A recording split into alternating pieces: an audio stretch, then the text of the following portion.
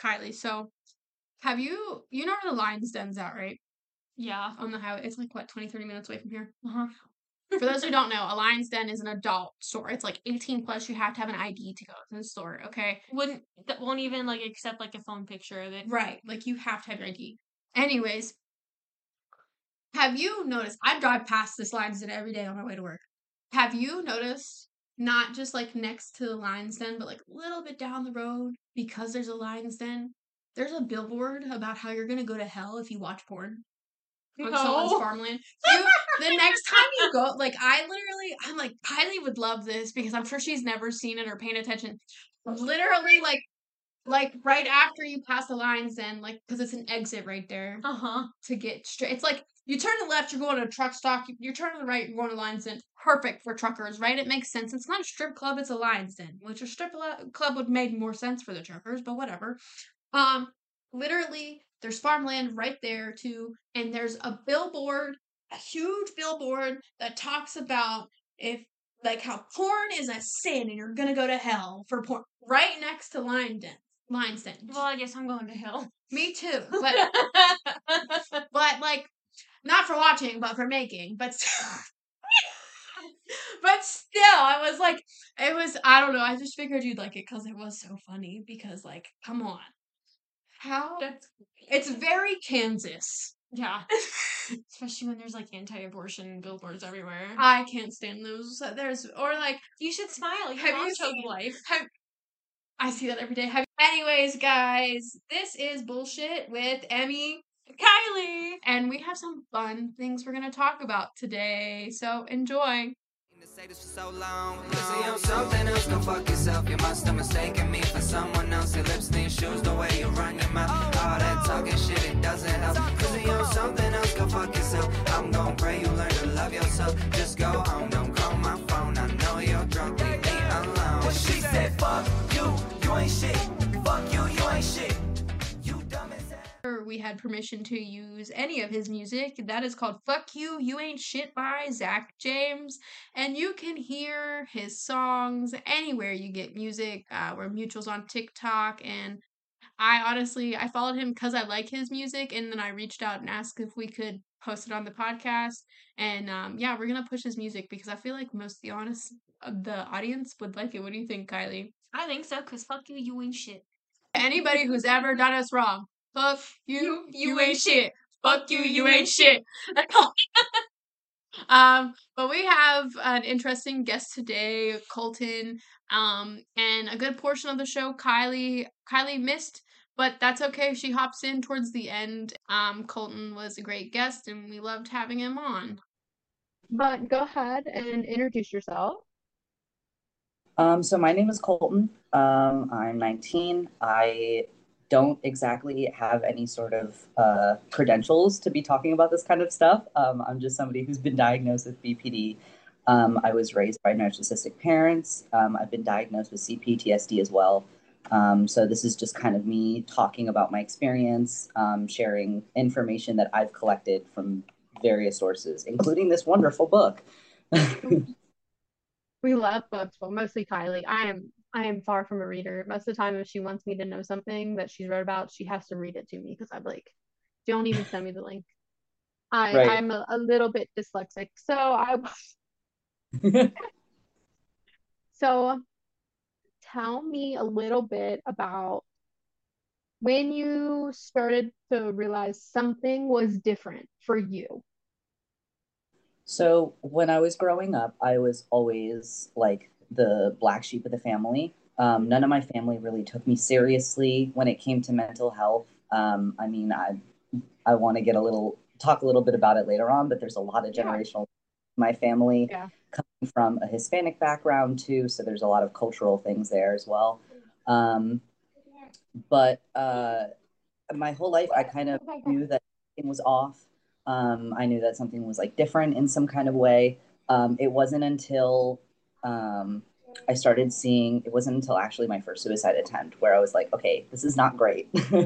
So I started seeing a therapist, and we weren't exactly, it wasn't very like let's figure out what's going on. It's kind of just talk to me and I'll listen. And it wasn't really, it was great because I didn't have that kind of outlet, but it's also not what I needed.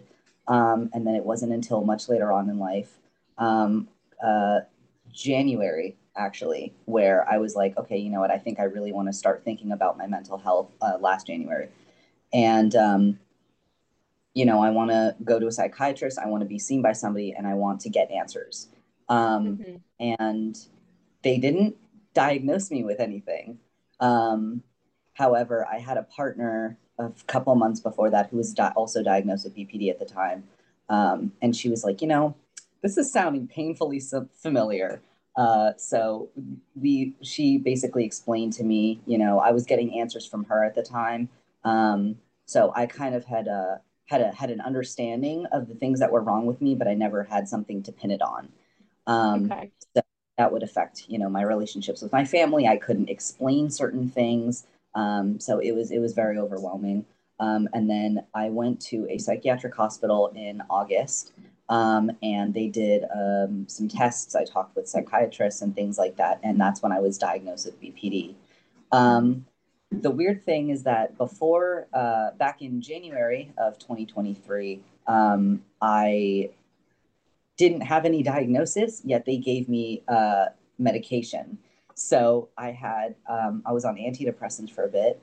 And then a couple months went by and I was like, yeah, this is great. Like, but I'm still like, my mood swings are off. Like I'm charting it and it's not working for me.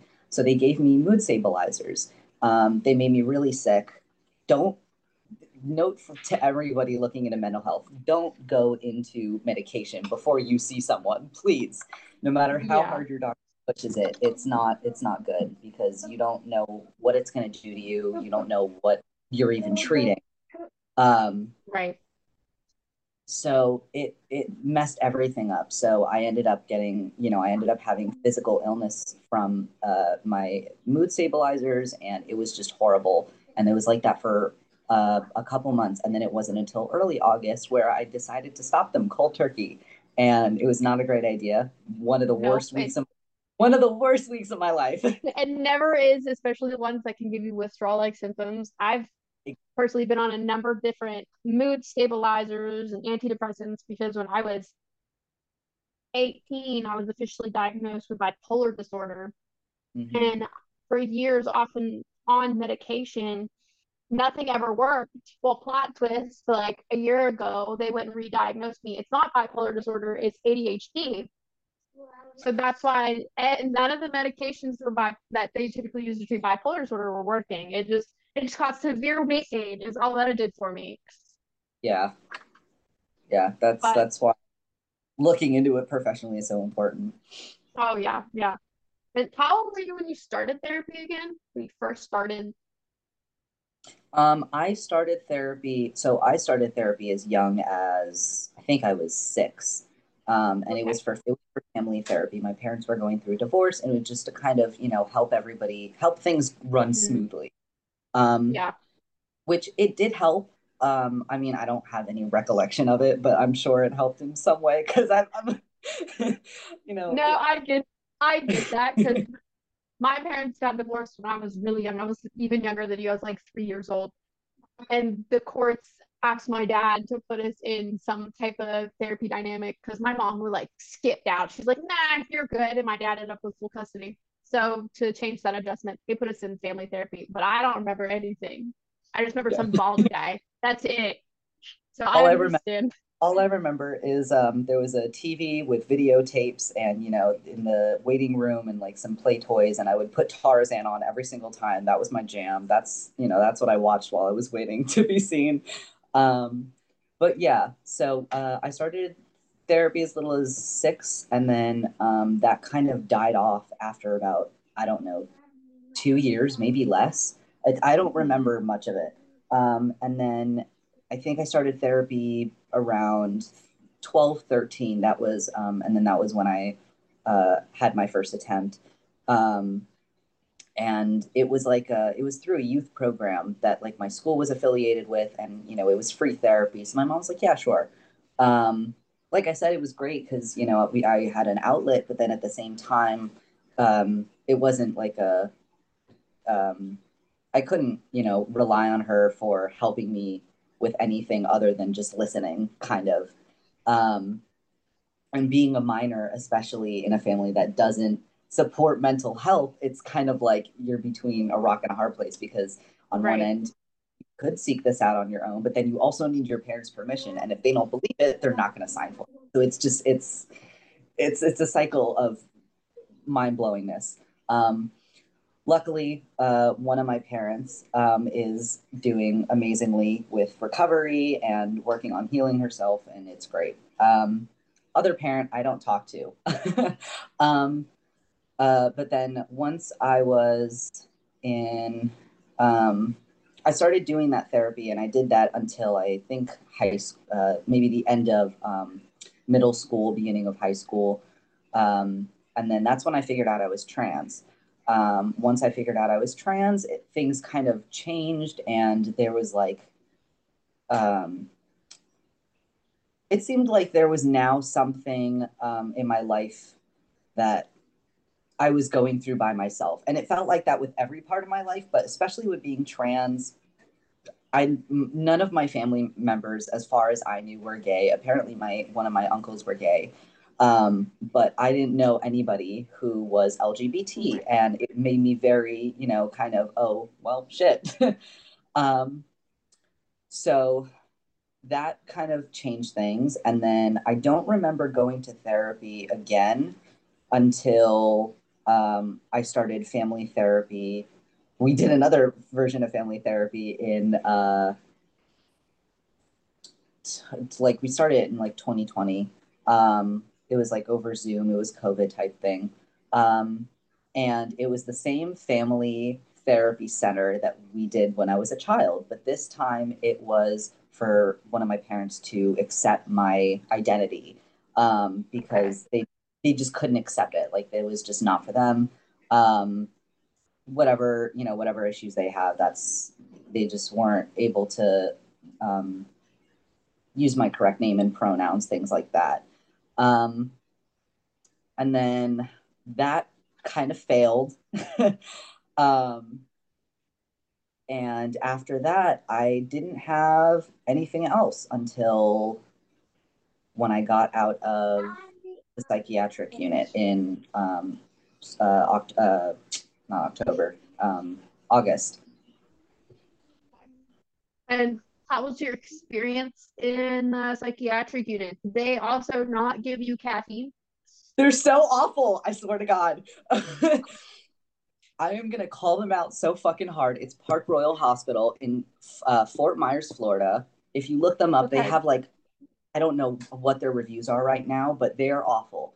So the unit that I was in, first of all, I went to an emergency room and I was talking to a really, really close friend of mine before this, and I was planning it out. I'm like, okay, I'm having withdrawal. This is not okay. Like I'm a mess. I can't work. Like I'm having 5 panic attacks a day in the bathroom on my work shift, and my work shift is 5 fucking hours. So I was like, this is not happening. So my friend reached out to one of his medical professionals, one of his medical professional friends, and he was like, yeah, if you go in and you say you're Baker acted, if you want to be Baker acted, you're voluntarily telling them you want to be committed. So that means that you can leave after 72 hours if you don't want to be there anymore. I'm like, great, perfect. This is exactly what I need. Because if I need out, I have out. No. Nope. Nope. Nope. Nope. So when I got to the emergency room, I told them I was having hallucinations. I was having suicidal ideation. I was having really bad gastrointestinal issues because I was constantly, I couldn't keep food down because of the medication, and just because everything's unbalanced now. I was like, this is the worst fucking psychosis I've had in my life. Fucking help me. Um, and they were like, okay, well, here's what we'll do. We'll put like, they're like, we're going to give you a few options. Like, what do you want to do? I was like, I want a detox. That's what I want to go in there for. I want a detox. And then if I'm still feeling shitty, I'll admit myself. And they're like, all right, great. So I get there, and they didn't even put me on a detox. They just gave me some fluids, which I was told a detox is something different. I have no idea. But anyways, when they came back. They kept coming back and checking on me. And there was like 3 different doctors that were asking me my symptoms. And then the 4th doctor came in and she's like, okay, are you still experiencing these symptoms? I'm like, yeah, like you haven't done anything yet. And she's like, oh, well, then we're going to Baker Act you because you're having suicidal ideation. I was like, okay, interesting. So they put me in a smaller unit that was just down the hall, and it was just off of the side of the and it's where they put the emergency psychiatric patients until an ambulance can come get them. So I was sitting in that room. TV was loud as fuck, bright as fuck. I couldn't turn it off. They made me take out all my piercings. So I had these, I had my septum and my gauges. I had to take everything out. I had to hand everything over to them. The only thing that I was allowed was a little piece of paper with contacts on it. And at the time, I had my service dog. And I was told that psychiatric units allow service animals if they're task trained to assist a disability, which my dog was.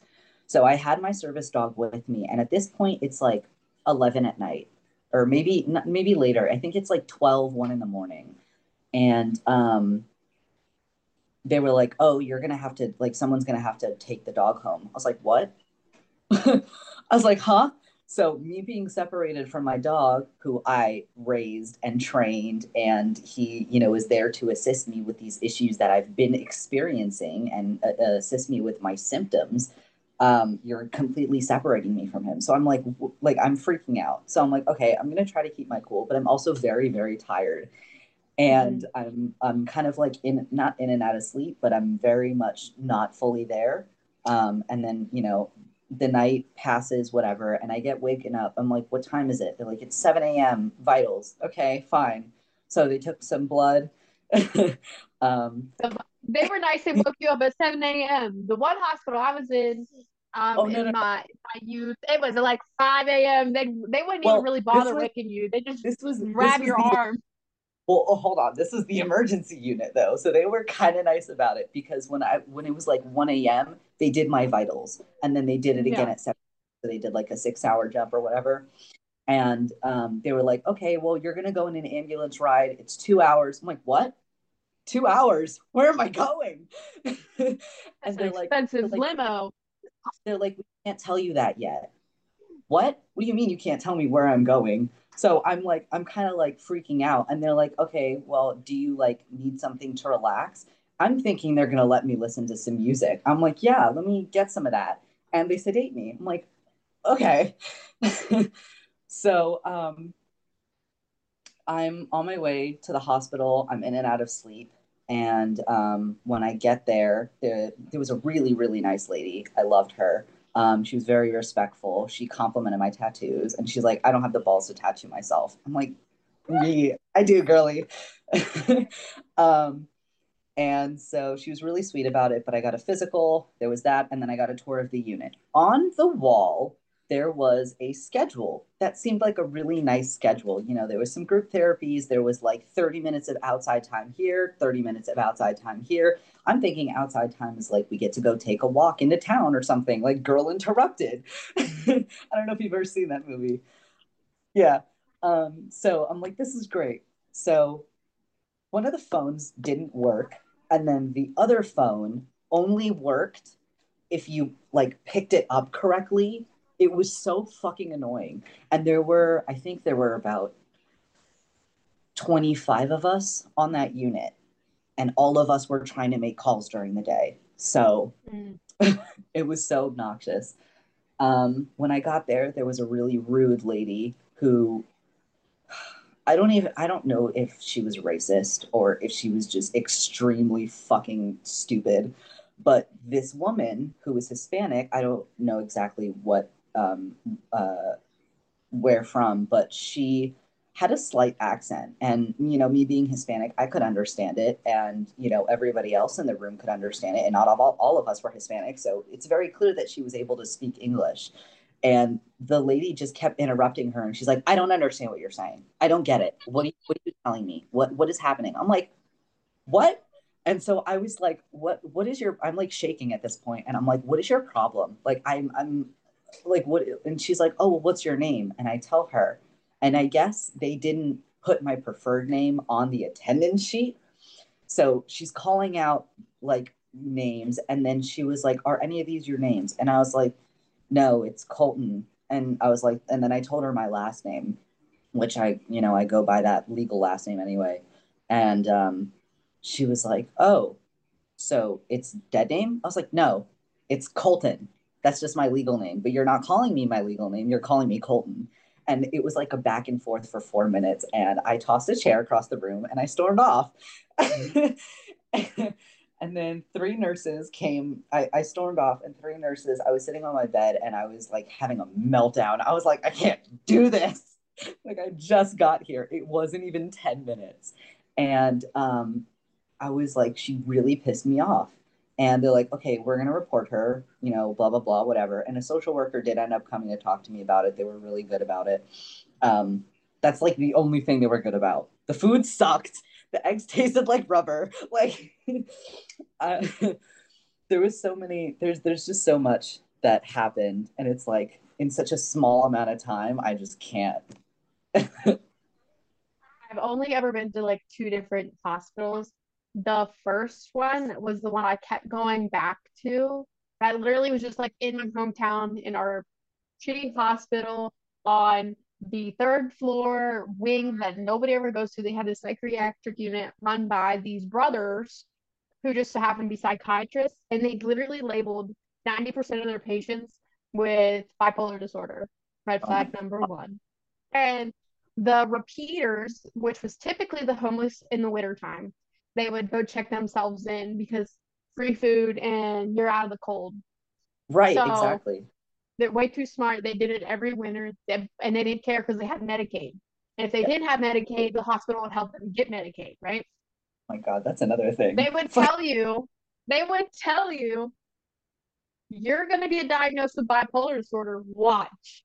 Like anybody who came in, it didn't care if you came in with substance abuse issues or anything. Like most of the people, unless they had schizophrenia and really bad like hallucinations, they got labeled immediately with bipolar disorder. They put me on Lexapro my first day there. I didn't even speak to a fucking doctor for the first 3 days. I was there for a week. They told me I was going to be there for 72 hours. And then they were like, oh, well, okay. And I was like, when am I going to be released? And they're like, oh, well, we have to see. You have to talk to a doctor or whatever. I was like, okay, fine. So I told my mom, and she was like, yeah, whatever. And then I asked them again. And my mom was like, no, like, put me on the phone, because my mom was pissed. Like, she was like, I'm not having this. And like, I was having meltdowns every day, and they were always like putting it on my marker as like, oh, like not attending group therapy. It's fucking anything you did that they didn't like, whether you were not complying or you weren't eating. I swear to God. Anyways, go on. They would keep you there longer if you didn't want to. Like, I'm like, nah, man, I'm tired and burnt out. I'm gonna like just sleep for a few hours. And like, you're gonna end up staying here longer if you don't like follow this routine every single day. I'm like, bro, I They am bored tried out to of my. force. They They tried to tried to force. force you. They tried to go to force me to go to a Christian AA meeting. A fucking No. Christian AA meeting. I was literally, they were like, I was like, I'm not doing this. They're like, oh, well, it's a group activity. You have to. I was like, a group activity? What group activity is a Christian AA meeting? I don't even drink. Like, what is this? And she's like, well, if you have other family members, it could help. I was like, this isn't about my family members. Like, what is happening here? And the only way I was able to get out of it is by telling them I had religious trauma, which isn't a lie. So the first time I was in the hospital, it was because I tried to unalive myself, and I got carted off in an ambulance because I was done for. I flatlined apparently in the ambulance, but because I chose to take substances to try that, they treated me like a drug addict the entire time. Nothing else in my system besides the overprescribed anxiety medication and Oh my Tylenol God. PMs. Oh yeah, I don't know how that psychiatrist kept her job, but yeah. Um, and that was what, about 3 months total. A month in the ICU, and then the next 2 months I was in the mental behavioral unit. And it cracked me up because that entire time I'm treated like a drug addict. But my oldest brother, who is a drug addict, like he's currently in active addiction, when he would go check himself into this hospital, he would get to be there for the 3 days and then check himself out and leave. He'd go sober up you know, because he could tell he was like on the verge of OD, and if he just did it one more time, sober up for 3 days to a week, and then check himself out. When I was ready to go home after a month, they was like, if you sign yourself out, we're gonna take you to court, and we're gonna tell the courts that you're mentally unstable, and then you're gonna get sent. And this is in Ohio. You're gonna get sent to like Akron, Ohio hospital, which is like a few hours away from my hometown. And I was like, I'm not even doing this. Nope. No. That's yeah. I that's what scared that was the scariest part is that they sent me like so far because then it's not like it was easy access if an emergency happened. And like I was like, what the fuck? And the visiting hours were for 1 hour, or not even. It was technically for 1 hour, but they were late letting up the visitors. So they took 15 minutes of our time and then they cut it short. And my mom and my friend were like, no, we're not leaving for another 15 minutes. Especially like driving that far. I wouldn't want to waste that time. I was fortunate, like I was 10 minutes from my dad's house. I was across the other side of town. So like when my family came to see me, it was fine and peachy. But oh my God, no, I could not. Yeah, it was a mess. When they when they made me take Lexapro, I was paying close attention to like how they were like when I first got there, I was like, okay, how are they, treating patients with pills? How are they treating patients when they do this and that, so that I can know what to expect. So I was noticing that they weren't checking patients' mouth to make sure they swallowed the pills. I'm like, oh fuck yeah, I got this in the bag. So I was spitting out all of the Lexapro that they were giving me, and one of the patients who were in there with me, um, she was lovely. She was so sweet. She was like, "What did you just do that?" I'm like, "They're not. I'm not taking this. Like, like you think I'm gonna take this just because they gave it to me? They literally won't let me go." So what I found out was that what they told me was, "Oh, we have to. You come in for 72 hours and you stay here to rest. After those 72 hours, we do an evaluation. Once that evaluation is processed in another like 2 days, then you're going to see another doctor." So they were kind of pushing everything so they can make me stay longer. So what I found out was that they were trying to keep me for 7 days. And then they found out that my insurance didn't cover my fucking mental health. So they kicked me out. They're like, okay, you're getting released. And usually they only release people on like a Monday or like Monday through Saturday, but they let me out on a Sunday, and or they were supposed to, but they ended up not doing it, which is wild because my mom drove halfway there, and then I was like, oh yeah, they said they're not releasing me tomorrow. She's like, are you fucking kidding me? That, that's it. You got to think too. In hospital days, when they tell you things, you got to count it as business days. You can't count them weekend days. And that, like, people would get It, so excited yeah, when they count the weekend. I'm like, no, no. Like, I'm a reoccurring visitor. I'm gonna tell you right now how it goes. they also, what I will say, if somebody is looking into going into a psych ward, is that you have to really pay attention to what they give you because they will gaslight you into signing anything. Like they will convince you it's for your well-being. They'll convince you it's for this, it's for that. If you don't understand it, get somebody to help you understand it and break it down for you. Like ask for a social worker, ask for someone to go over paperwork with you. Like don't just sign it just because you don't want to be an inconvenience. You're in there because you're supposed to be getting help. If you're not getting help, then they're not doing their job, and that's a red flag. Very much. And while we would love to say that everyone in these hospitals are there to help us, not everyone is in for the right reason. While there is plenty of people that aren't in it for the right Mm-hmm. reason, it still helps to be educated and have a better understanding. I know in the hospital that I was in, the doctors were, and I still, this is my opinion, that these doctors were in it for the money, and still they label everyone in this hometown with similar diagnosis, and which I just don't feel like it's possible for everybody in the same area to have the same diagnosis. It's just weird. I Right. understand we drank water out of the Ohio River growing up, but then, For but real. but the technicians, a lot of them, since I grew up in this town, knew my dad, or I went to high school with them, or like my siblings went to high school with them, and they'd be like, listen, we're gonna tell you straight up. We're gonna tell you straight up right now. And they weren't gonna bullshit me. But I appreciate those people, especially the one girl who graduated as my oldest brother. And the first night I was there, before they put me in the ICU, I was tripping. Like, I do not recall any of this. I was tripping so bad. They put me first straight up in the behavioral unit before my tox screenings came back. Bad idea. The girl said that I sat up in the middle of my sleep when she came to check on me, and I was like throwing up neon green, and it was like The Exorcist. She's like, I have no idea what you took, but it was neon green. I said, a lot of citrus drop and a lot of Tylenol PM. And she's like, she goes, that it might explain neon green. But I'm still thankful for her because I ruined her favorite pair of shoes. There are so many times. There's another thing is that, a lot of the time they don't care if you're sick. Like, there are so many times where I passed out from either being mentally or physically unwell, and they only caught it one time, and that's because we were going from the unit to the cafeteria. And I was like, I'm really lightheaded. And one of the nurses, who her name was Hannah, she was lovely. She was like, oh, maybe you should sit down. I was like, okay. And then like a few minutes later, I guess I ended up passing out.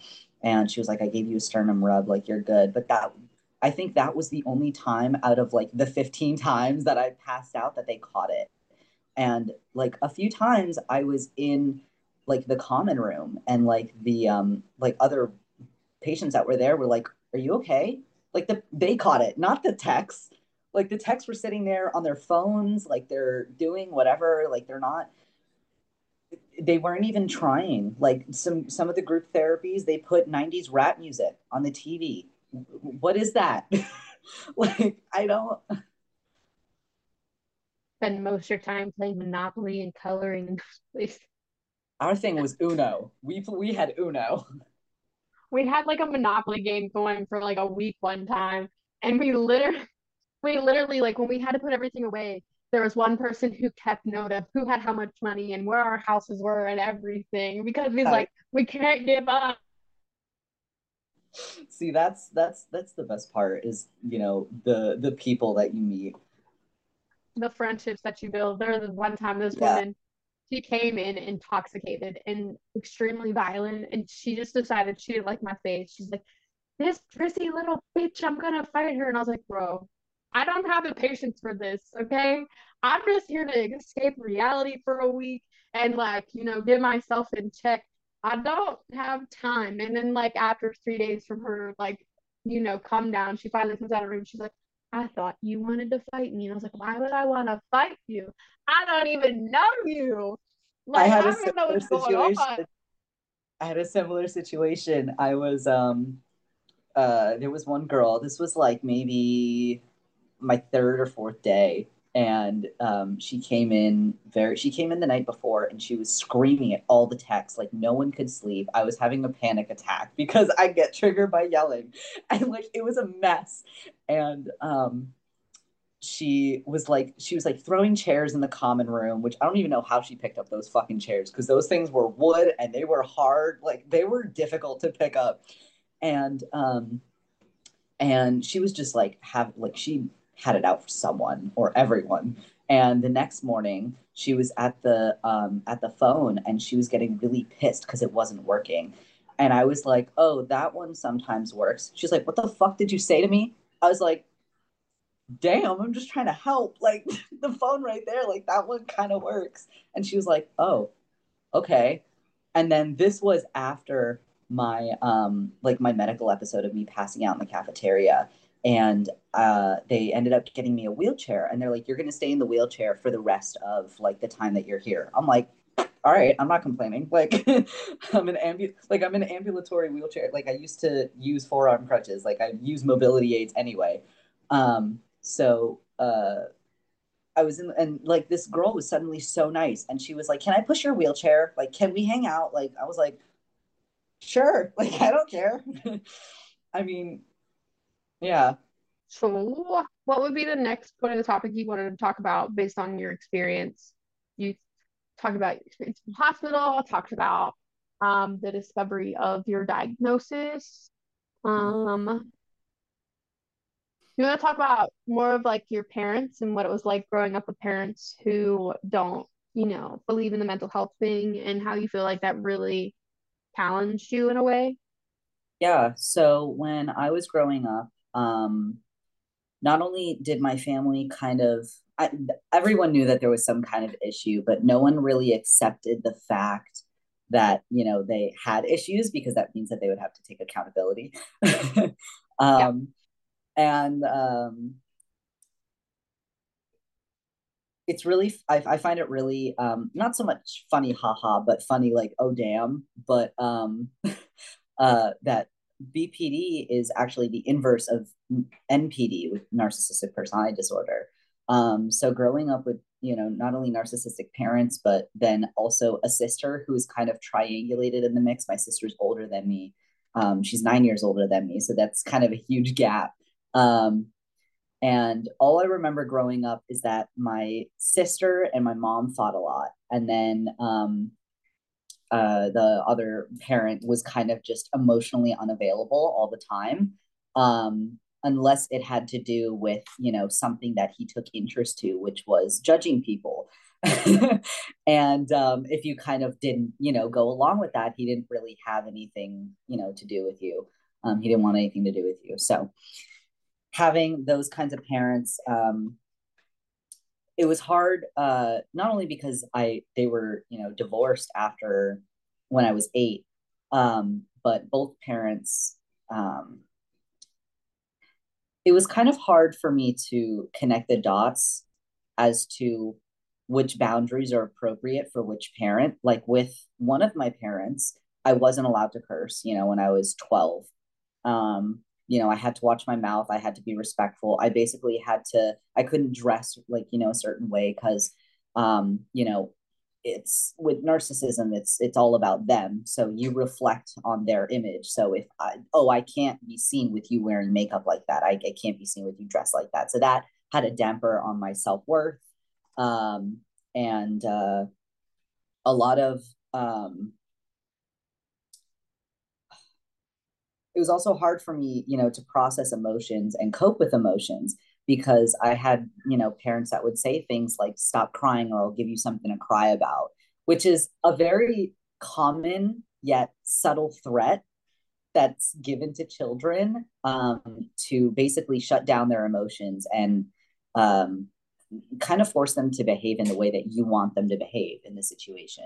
And like, yeah, maybe a kid throwing like a fit isn't okay in a certain situation, but what is that child lacking that is causing them to have this fit? And that's what a lot of parents don't think about. I mean, luckily one of my parents, like I said, is healing and understanding, and it takes a while, but it's definitely really difficult because then when you grow up you're not able to you see everybody else having healthy relationships, you see everybody else being able to move past things very quickly, and not stuck on a certain emotion until and then mood swings. It's just all of these different things that I was experiencing just didn't fit with societal norms. So I'm like, it has to be it has to be something wrong with me. That was the overall umbrella that was kind of causing all of these other issues in my childhood. I can relate to you when you talk about like your other parent, the one you don't speak with, being like, I'll give you something to cry about, because my dad's famous words were, quit being a pussy. Yeah. I was the only girl in a house full of boys. So, and being raised by a single father, that's the only like outlook I had. Like I played baseball with the boys, I dressed tomboyish, whatever. That was my life. And I couldn't have emotions. So I would seek out, and I've talked about this on my TikTok a few times. I would seek out motherly relationships within my friends. I only had like 2 solid friends growing up. I could not keep friends for the life of me. But I hated other girls. I would fight with them. I didn't like their attitudes, whatever, but there was only 2 I kept. And I tell them this all the time. I tell their moms this all the time. I sought motherly relationships from their mothers. And then even my best friend now, I'm close with her mom. more close to her mom than the biological mother. So I understand where you come from on the quit being a pussy type of attitude Yeah. from a parent. I will say my dad, and I tell him this all the time that I'm proud of him because he's a yeller. You mentioned you don't like being yelled at. I understand that as well. Um, I learned in therapy a trick, and this worked on my ex-husband who is a narcissist. Um, if you're going to yell at me, I will not listen. When you calm down, we can come back to this conversation. I started doing that to my dad once I like reached a peak age of like, I'm an adult now. You don't have the right to yell at me or speak to me in that way. You did it when I was younger, and you don't now. But like now I have the balls to stand up for myself. So that is Right. even in the workplace, I've had people yell at me. There's this particular person I do not like to deal with in the workplace. And like if you're going to yell at me, I'm not going to deal with it. I Right. have the right to step away. So that is something I don't know if you've applied that to yourself, but maybe it would be helpful. And I understand you get so anxiety and like want to shut down when someone raises their voice. Just like the greatest thing ever is to just like give yourself a deep breath and be like, we can continue this conversation later. And I'll do it Yeah. with my own kid. When he wants to yell for whatever reason, I'm like, come back in 5 minutes. We'll have this conversation later. Yeah. I've done that with one of my parents, and at the time it worked. And you know, when they would kind of just go on tangents after the argument was over, just trying to get every word they can in. And I'm completely ignoring them. Like I'm not acknowledging you until like, you know, you are willing to have a civil conversation with me. Um, and you know, once those tangents are over, they're kind of just like, well, what now? Like, where do I go with this? Like, their only option is to, you know, be civil with it. However, narcissists, unlike people pleasers, have a lot of tools in their toolbox, and a lot of the time they'll do what's called they'll project. And for those who don't know what projecting is basically where they take their insecurities and issues that they have with themselves, and they basically say that you're doing those things or you're making them feel that way. So this parent would project and say, oh, you're being dismissive. What? Because I'm not going to let you scream at me? Like, I'm being dismissive because I won't let you talk to me like this? Like, that's not. So, you know, it's kind of just, you have to bring them back to the initial, like, you have to bring them back to the core thing. Like, this is what is happening. This is the reality. Because they're kind of like, they're not paying attention to what's happening. They're paying attention to me. They want to like run you in that circle and get you confused. Like, Yeah. I would, in my marriage, this would happen all the time. And Kylie was, if she was listening or here right now, she would be able to back me on this. My entire marriage, she was pretty much there for it. And I would like send her videos of me crying of like what's going on. And she's like, this is insane. Like you're trying to talk about one thing and they're running in circles about something that's completely different to throw you off. And your reality when you're with a narcissistic person or you have a narcissistic parent, your reality is not the actual reality. Like you're Mhm. just, it's like I have long-term memory issues from going through that for 2 years. So I could only imagine having to grow up with a narcissistic parent, already having mental health things aside from the emotional or physical abuse from narcissistic parents, but then like, and it's proven, it's scientific proven that victims of narcissism, they end up with memory loss Yeah. because of that confusion of Mhm. cycle. Yeah, and not only that, but it's you have your lowercase t trauma and your your capital T trauma.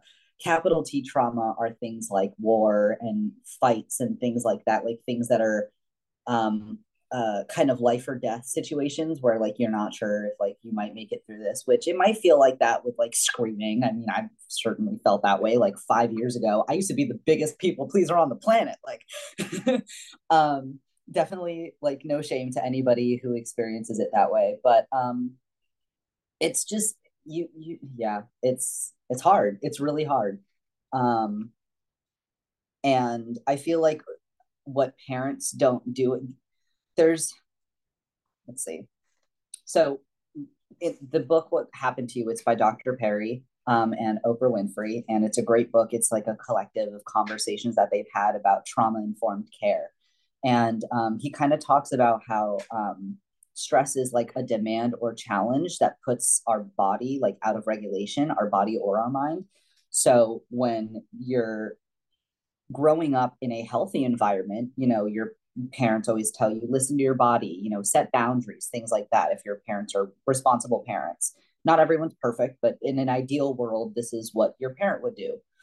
And if they, kind of go to unhealthy ways of trying to enforce that. So instead of saying, listen to your body, oh, finish your food, like clear your plate, don't waste food, things like that. Instead of telling them to set boundaries, oh, a lot of people, which I really hate, is they'll be like, oh, come give grandma a kiss, or she'll be sad. That it's like you're kind of telling the kid, do this or I'm going to feel a certain type of way. And that's emotional manipulation. And if kids are seeking help for their mental health issues or their physical health issues, telling them, oh, well, then I guess I'm such a bad parent then, right? If you're depressed, I'm such a bad parent. Or oh, you're fine, like you're like just kind of minimizing their experiences. That's the thing. Those are the things that cause someone to grow up with mental health issues, and they don't see themselves as worthy of even existing on the planet. In our house, we believe in gentle parenting, but I feel like people, when they see gentle parenting or they think of gentle parenting, it's like parent being a pushover and not setting those boundaries. Right. There, we have a typical child in the household, and then we have an autistic child in the household. So the challenges between teaching the two boundaries are complete opposite. I'm sure.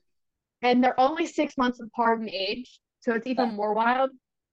So Kylie's daughter is a typical 3-year-old. She just turned 3. I would say intellectually, emotionally, she is very intelligent for her age, and she understands just about everything you're telling her. Like, we do breathwork exercises. Yeah, good. Like when she's overstimulated or she's wanting to scream or she don't understand that, instead of screaming and crying that she wants something, just use your words. Where little man here grunts and growls like a dog or a bear or whatever. He's getting there. We're getting some words in. I'm teaching him boundaries. He likes to eat drywall. He has to eat that. Teaching him do not eat the drywall and redirection might happen 1,000 times before he's like, fine, I give up. Where you tell Kylie's daughter, hey, Hobie, that's not cool. Like, let's not eat that. Let's go eat this. She's fine. It's like, it's so much more relaxed. Yeah. But it's a fun adventure, I think, parenting. And I tried, so my dad's, you said that you have a huge age gap in your family. So there's also a huge age gap in my family. My dad's oldest is in his 30s. Okay. I'm 25. I'm like in the middle. And then the youngest just turned 12 this past September. Huge age gap. Okay. Yeah. Like, so the 12-year-old, I was helping take care of. I was in middle school when he was born. I was helping take care of since the beginning. So I was parenting this child. My dad works in a coal mine.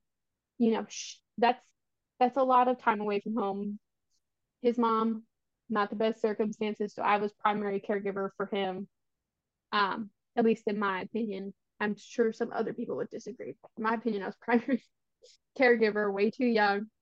And even him at an early age, I was teaching breathwork because our dad's a yeller.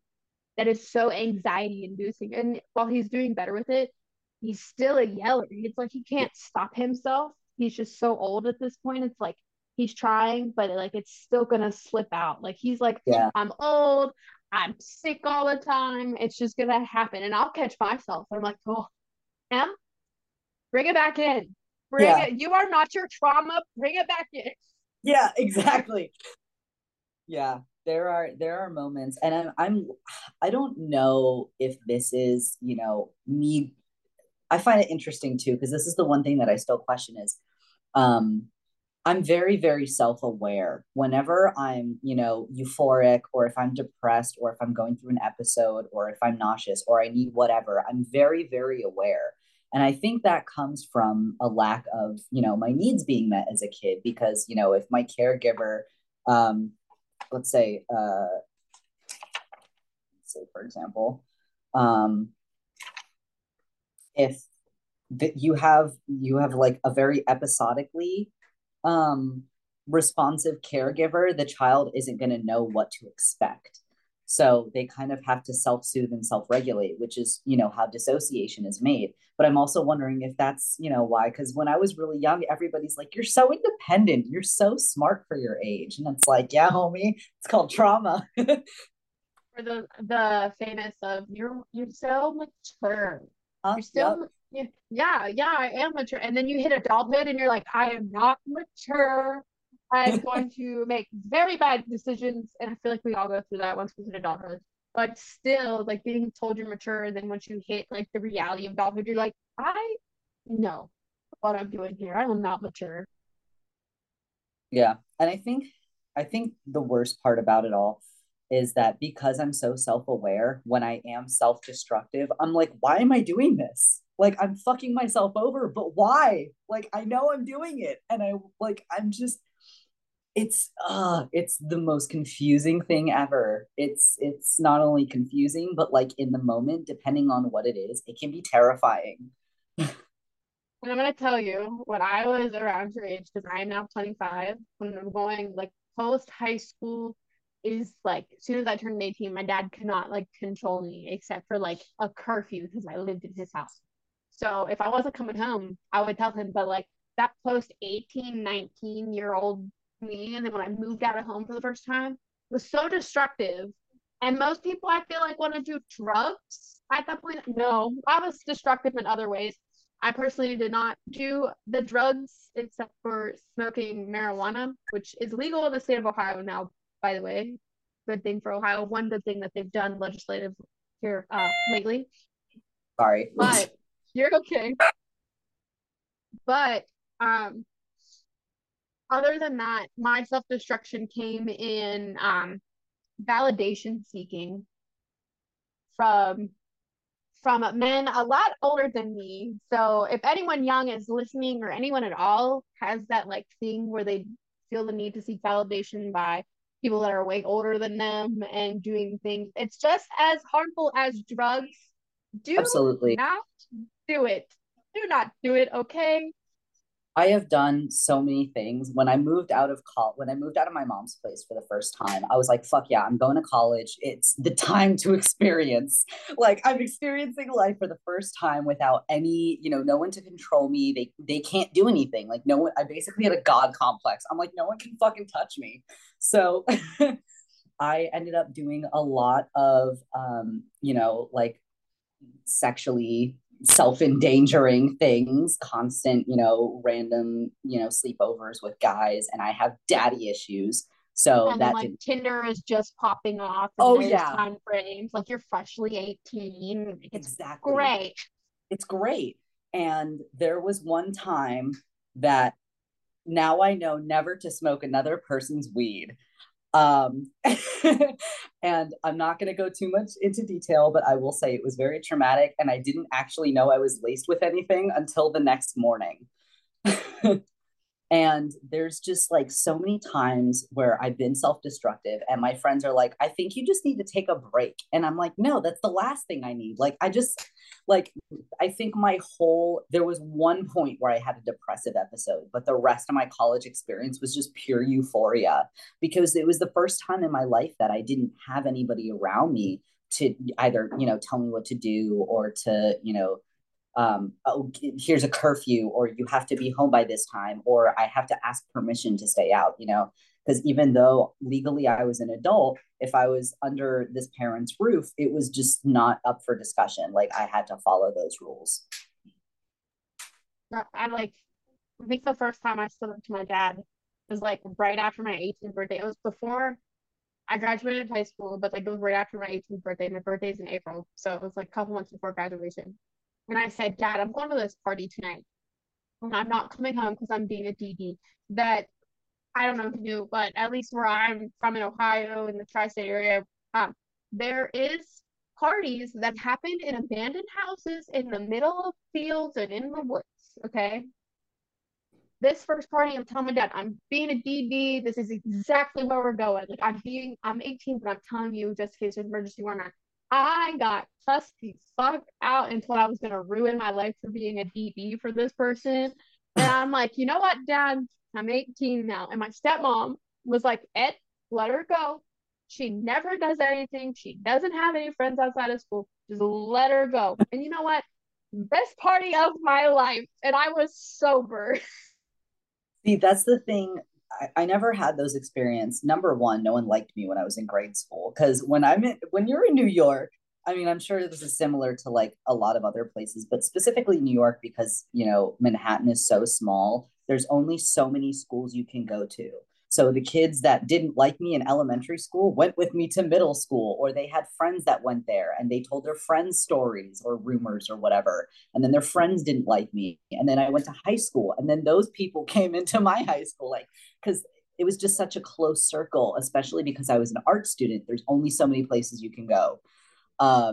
So I didn't really have that experience, but that's why when I was in college, I was like, I need to get the fuck out. Like, I need to do shit. That's like soon as my uncle, I lived with my uncle for almost 2 years in eastern Pennsylvania. Alan, but a minute, like they were like, hey, why don't you just like move out here with us and get out of the small town? Because he grew up in this area and he was like, this place is awful and you're gonna waste your time here. And I was like, okay, cool. Now a year and a half later, ended up pregnant with Ambrose and then like moved back.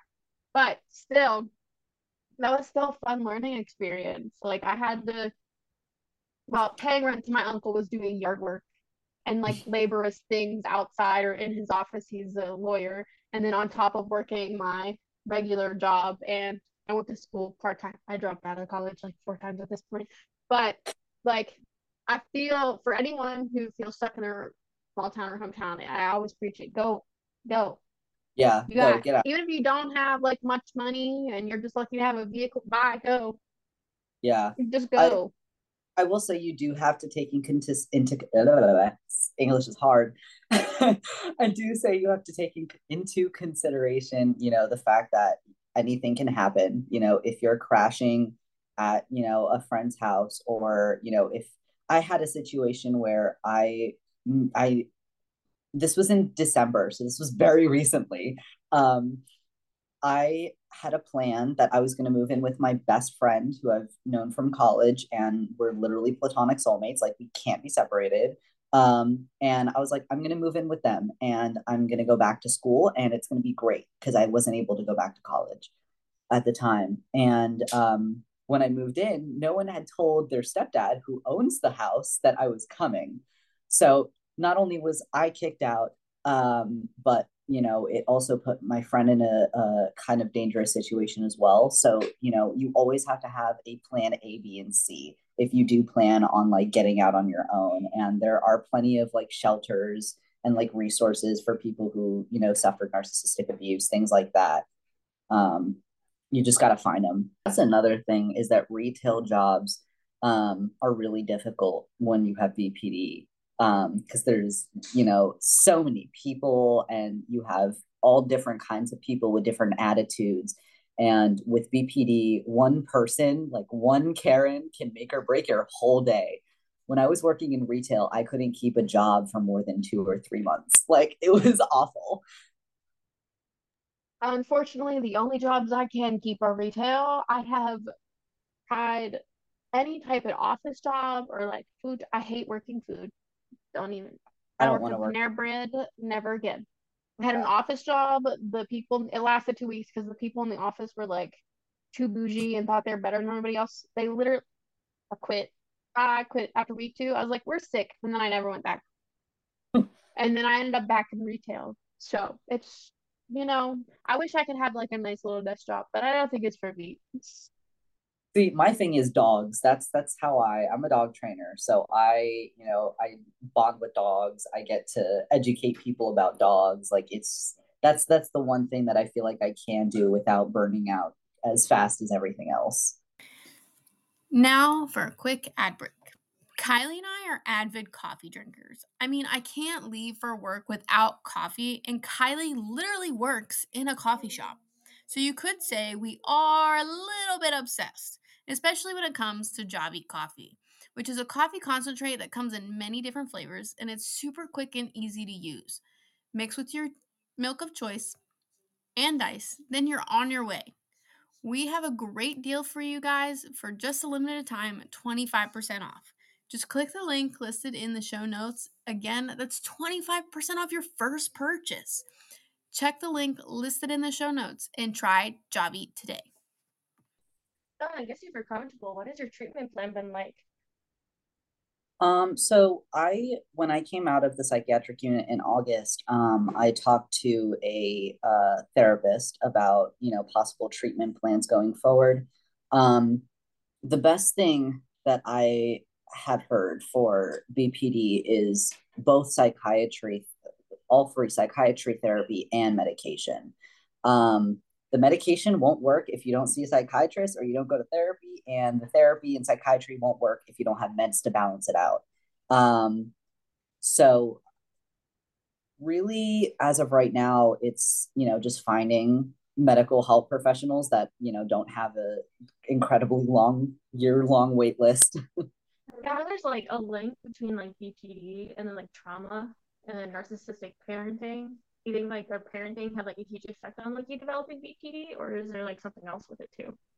So I think that's, yeah, pretty much. BPD is a traumagenic disorder. So when you're growing up, if you have, either like an unstable relationship to your caregivers, and your needs aren't being met, and usually it's through being raised with a narcissistic parent, because BPD is the actually inverse of narcissistic personality disorder.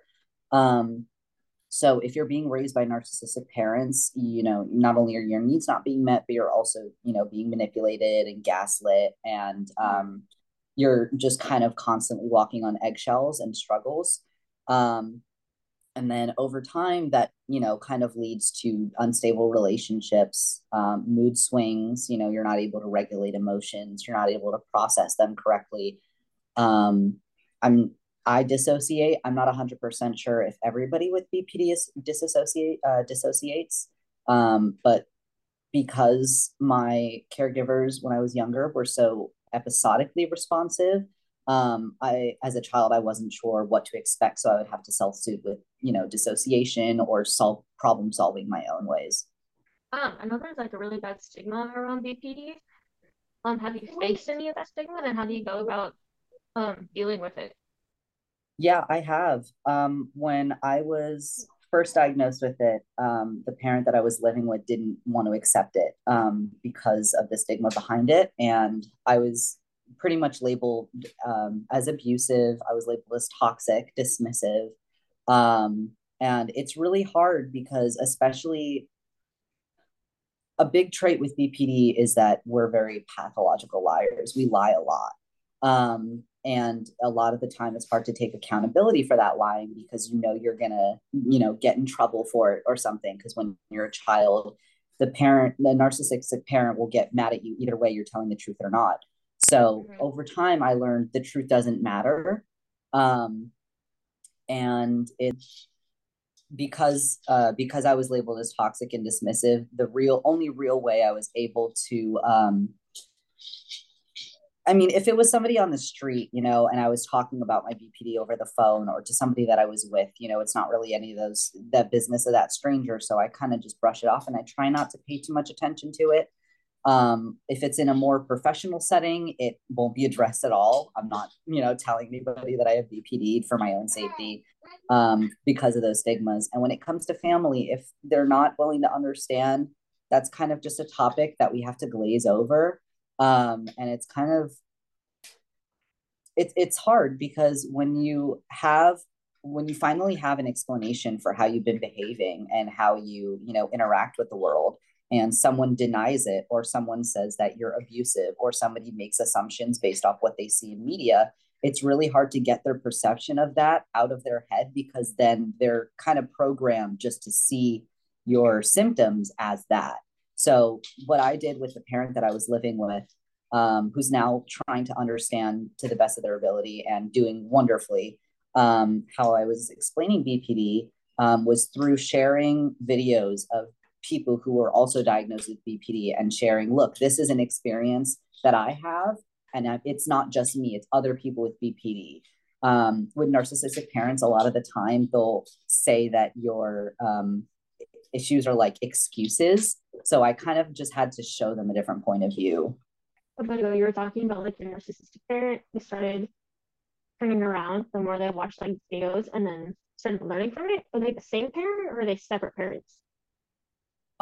It was the same parent. When I started doing it when I was really little, not really little, but when I had access to things at the time, it was Musically and things like Instagram, and I would send them videos by, other parents about how gentle parenting, or, changing your parenting dynamic will affect your child. And at first, because the narcissist doesn't want to take responsibility, it was kind of just brushing it off as, I don't need other people telling me how to parent. But as I got older, and the more I pushed it, the more they kind of realized that my perspective matters, because, their whole thing was, I'm the parent, you're the child.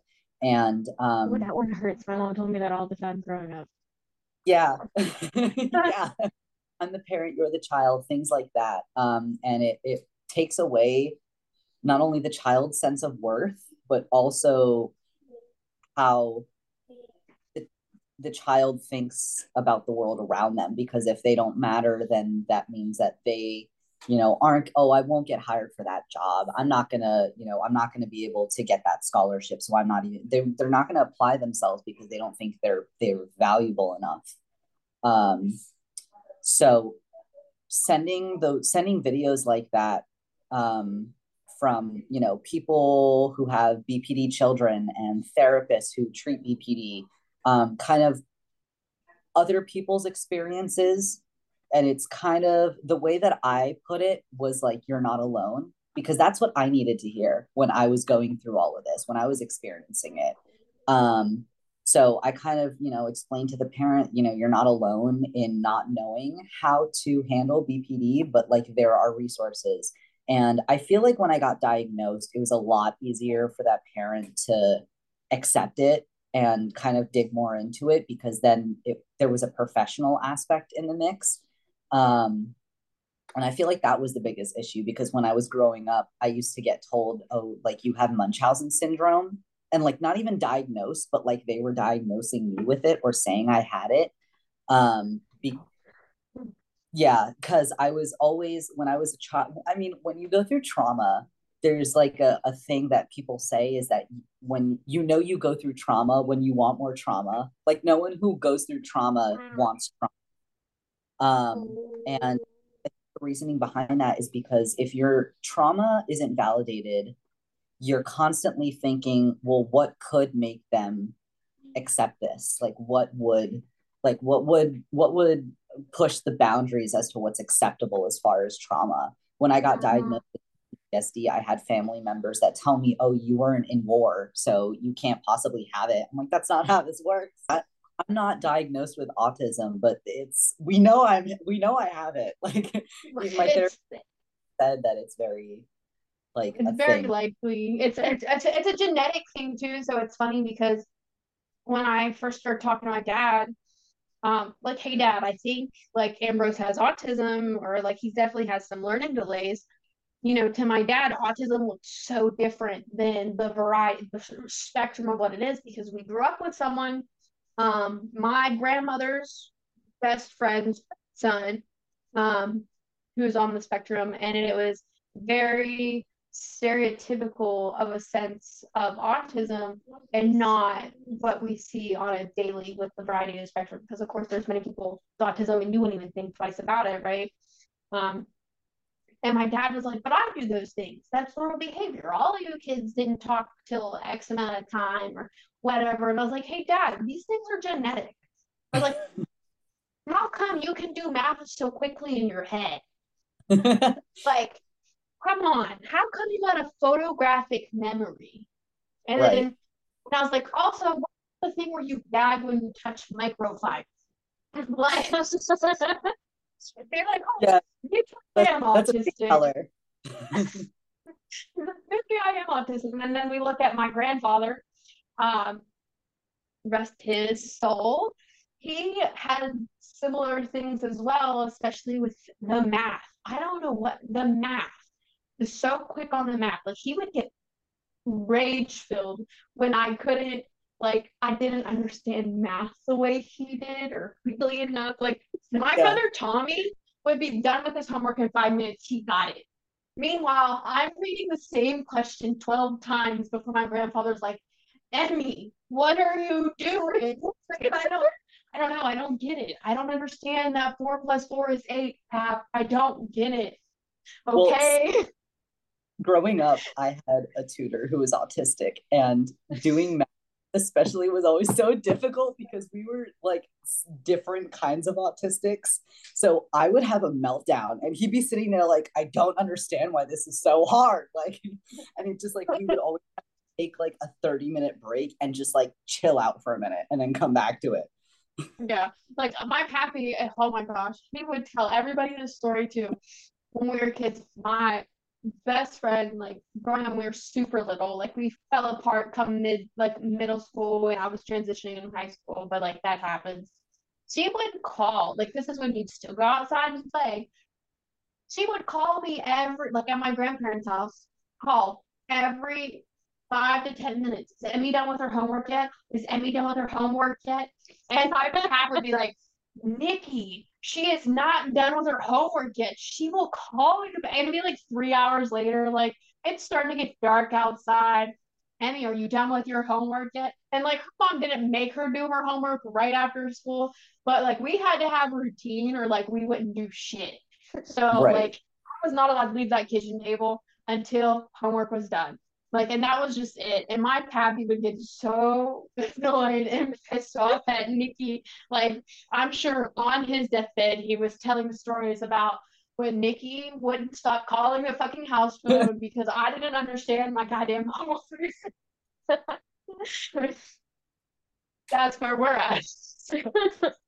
That's my another. kid my kid's 3 and he reads better than me. I was telling you like earlier, Kylie reads, I don't. Like she has to read everything too. My kid reads better than I do, and he's 3. So Yeah, that's another thing is, growing up autistic and not like knowing it at the time.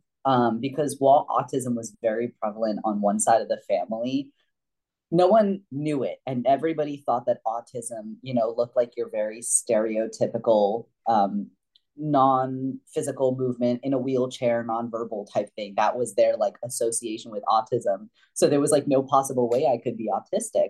And excuse you. And and so growing up, I was always learning to mask it. And there's a lot of things that I now like, I'll never forget. I was laying in bed one day, and this was in like 2022. And I was literally just thinking. That's all I was doing. I was thinking.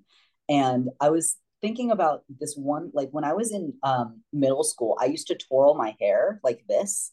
And everybody used to spread rumors about like, oh, you like to sleep with boys in the school. Like you slept with all the boys in the school because apparently this in neurotypical means you're flirting. I was just stimming. And yeah, I don't know. Apparently, like hair twirling is like flirting. So like if you're talking to a guy and like playing with your hair, yeah, situation. Yeah. Okay. So it wasn't until I was literally sitting there and like the light bulb went off, and I'm like, oh my God, that's an autistic trait. I was stimming. Like it was just so like I had to like I would always put things in my mouth. That was another thing. So my mom like would always have to tell me stop eating your hoodie strings. Like you're like there were times where I would swallow on the hoodie strings because I would like constantly chew on them. And then when I started realizing that like you can get like teether toys like as a teenager and adult and it like shouldn't be considered weird. I was like, okay, I'll do this. So I got like a really subtle one that was like a necklace so I could just like do this. And like that was fine and I was good. I was great. But like I never realized that those things were like traits that I was taught to mask because, you know, to a narcissistic parent, if I'm like stimming in public, people are going to look and people are going to judge not only the child but also the parent. So because that has an influence on them, it's just things I wasn't allowed to do or I was limited to doing. I'm thankful my child has me because I am very vocal when he's doing his own thing and we're in the store, whether it be he's vocal stimming or, you know, whatever while we're shopping and there's like somebody staring or like, you know, the one old person that's like, my kid would never. And I'm like, thank God it's not your fucking kid then. Like, Yeah. I like, because he just got a haircut recently, but he had hair that was like really long for a little boy. And we always got the, oh, your little girl's so pretty. And I'm like, oh, thank you. Like, whatever. But he's, you know, as of right now, he identifies as a boy. And they're like, oh, my son never had long hair like that. And I'm like, wow, it's a family thing for us. So fuck off, you know, like whatever. I'm violently advocate for my child. Yeah, I mean honestly, I think that's the thing because if there are gentle parents in the world, there's no chance that you're gonna raise an asshole like or somebody with any like I mean everyone has like their issues, but you know, you're not gonna raise someone who is either struggling with themselves or struggling or is making others struggle. You know what I'm saying? Right. So I was like your typical kid and divergent kid. Like you see the differences and like because they don't understand each other, she gets right. mad at him because he doesn't want to play the same way she plays because he plays independently. That's just him. That's what he wants to do. She Yeah. always wants to hang out with him. And he's like, leave me the fuck alone. Like, I just want to watch Blippi and line up my race cars. You can like be 5 feet away. But one and time, I'll glance at you every 2 minutes. But that's it. Like, you know how like you were talking about like walking on eggshells? I think like Yeah. you walked on eggshells as a kid too. So yes, two types of for the trauma responses. I'm very non-confrontational now. I'm such a people pleaser with how I grew up with my mom. Emmy is the exact opposite. She will say, fuck you and fuck them kids, where I'm just like, I used to be a people pleaser until I think it was until I broke up with my crazy ex, which we're not gonna get into. But this was the one I was telling Kylie earlier that this was the one that she basically helped me figure out that I had BPD, you know, without, you know, way before I was diagnosed. And it was like I was very much a people pleaser and I very much like couldn't set boundaries. Like I was having boundaries setting trouble or I was having trouble setting boundaries with like just even random people that I would meet. Like they don't even have to be close to me. And I was just full on struggling. And it wasn't until like I like broke up with my ex and then I was like, you know what? Fuck this. Fuck everyone. You know, I'm like I'm not it kind of there was a point where I realized that if I keep pleasing other people, I'm never going to get a chance to please myself. And that was where I was like, why do I want to do that? Like, and I know that, like, for a lot of people, and for me for a long time, because I mean, I kept hearing that, and everybody kept telling me that, and everyone was like, I know you don't want to hear it, but I know you don't want to hear it. I'm like, looking back, I'm like, yeah, it was, you know, it didn't really click until I had broken up with my ex. And then I was like, they were right. Just a little bit. A little bit. With the people pleasing and the being very outspoken thing, like in my marriage, I look back and there was a lot of things early on I wasn't very outspoken with, but as soon as like I was like, I've had enough and I started to stand up for myself, he hated me Mhm. so much up to that point because I was just like, I'm setting these boundaries, and if you don't follow through, then fine, fuck you. And then after like we separated and broke up and we're like going through a divorce process, I started seeing someone else who was more covert in their narcissism. Like, have you heard of the 3-month rule? Yeah.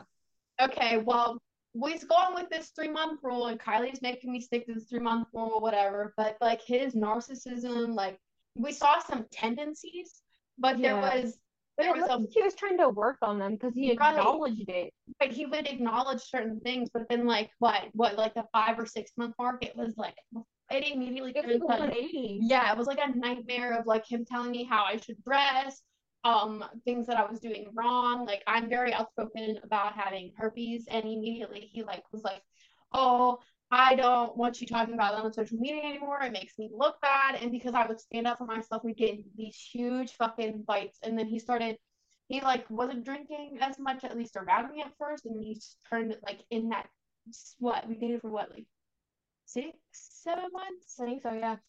It turned into him like blackout drunk almost every night, even when he worked. And he's in the fucking military. So like that's even worse. He was showing up to work the next day like Hungover. no, or just drunk. He would crack a fucking drink open before he would go to PT in the morning. Shit, I didn't know that much. Uh, I know there was one time he was telling me he brought a flask to the store. Oh my! With Every him. time we went shopping, this is insane. We're going off topic. Every time we went shopping, I would ask him if he'd come with me, like pick stuff out, because I was starting a new job or whatever. And he brought alcohol every time. Every time he God. had a flask full of whiskey, or we'd stop at a gas station and he would get a cup full of ice and he'd buy some tall boys. And he'd fill that cup while I'm driving, open container. I'm like, I don't get in the back seat. Quit it. And the one time he was so like we're in the middle of Ross and he's so fucking drunk he's slurring his words and being obnoxious. I was like, go sit in the car. Go sit in the car. I can't believe I have to treat you like a child right now. Go sit in the car. I could not. I remember you telling me about that. I think that was my turning point where I was just like, you need to leave. Yeah. I was like, I cannot. Should have left. I should have left after I found out he was cheating on me in the same week he gave me a promise ring. But I didn't. Yeah, you were talking about covert versus like overt narcissism, and what's crazy is that growing up, I had both.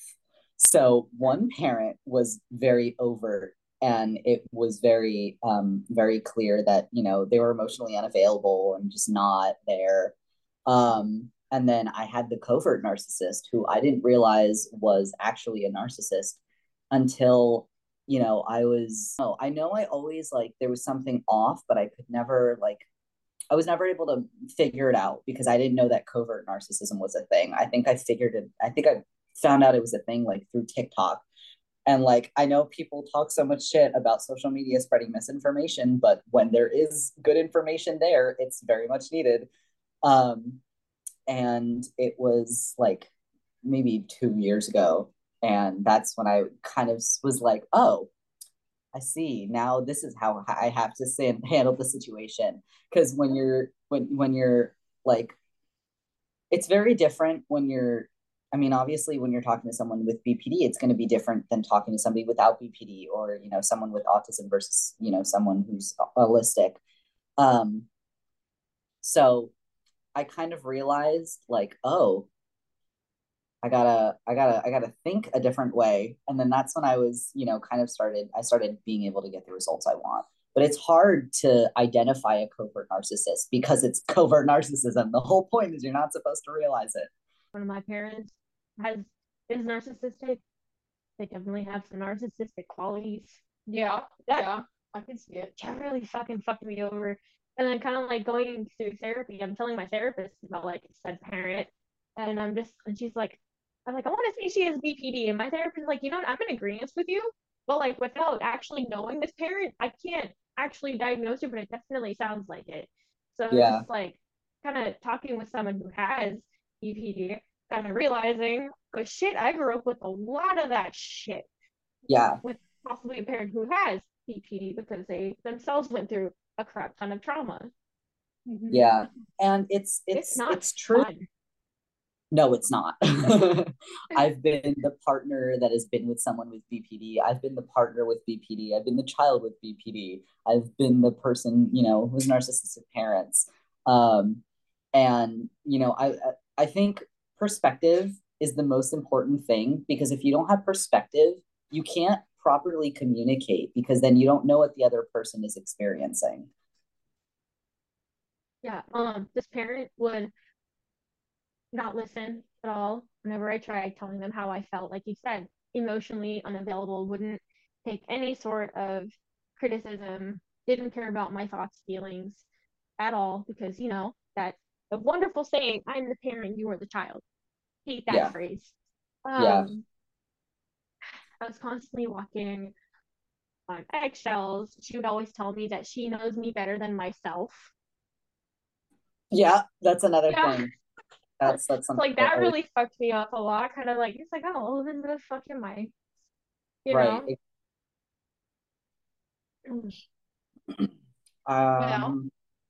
Well, then, what does the future look like for Colton? What does Colton have future plans? I just was able to finish paying off my debt to college, so hopefully I can go fall semester. And really, I'm gonna stick with what I'm good at and with what makes me happy, because if I don't, then what's the point? Yeah, as we touched on earlier, you like dogs and you connect with dogs and you train dogs. I do, yeah. Have you had any success helping train a part husky for any type of service? So with huskies and service work, it's a little more difficult, because I haven't actually personally trained a husky for service work, but I have shadowed in trainers that have. It's a little more difficult because they're very aloof, and they are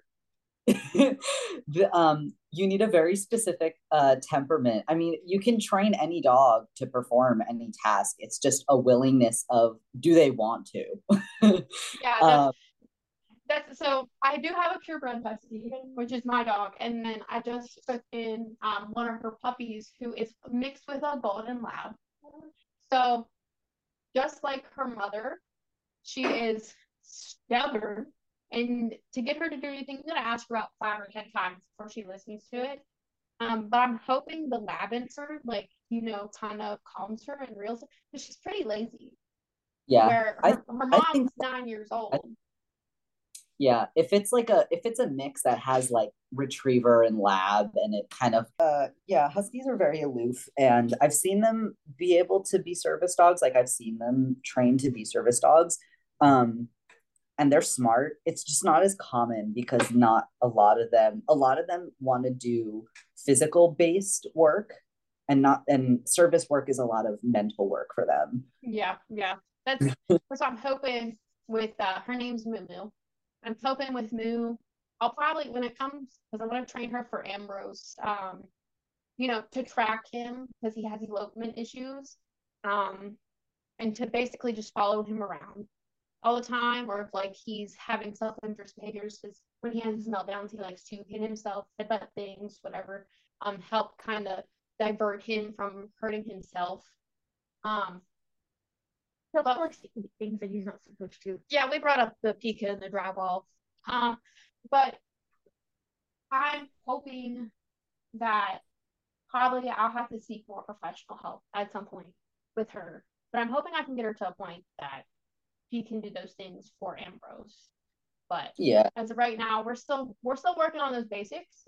Because while she is 4 years old, for the first 4 years of her life, she was raised by 2 addicts who just didn't do anything to properly train her. And then like the previous like little over 6 months ago, she was outside 24/7 in a kennel because my brother just abandoned her on my dad's property.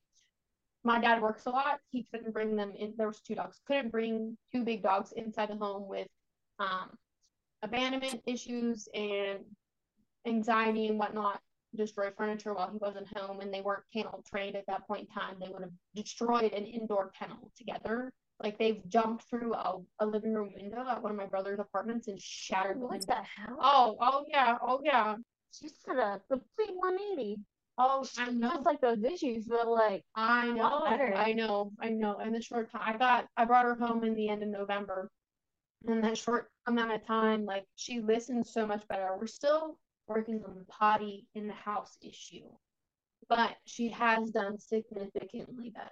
It doesn't help that we have another one that just doesn't care. Yeah, but that we're just adopting that one. Yeah.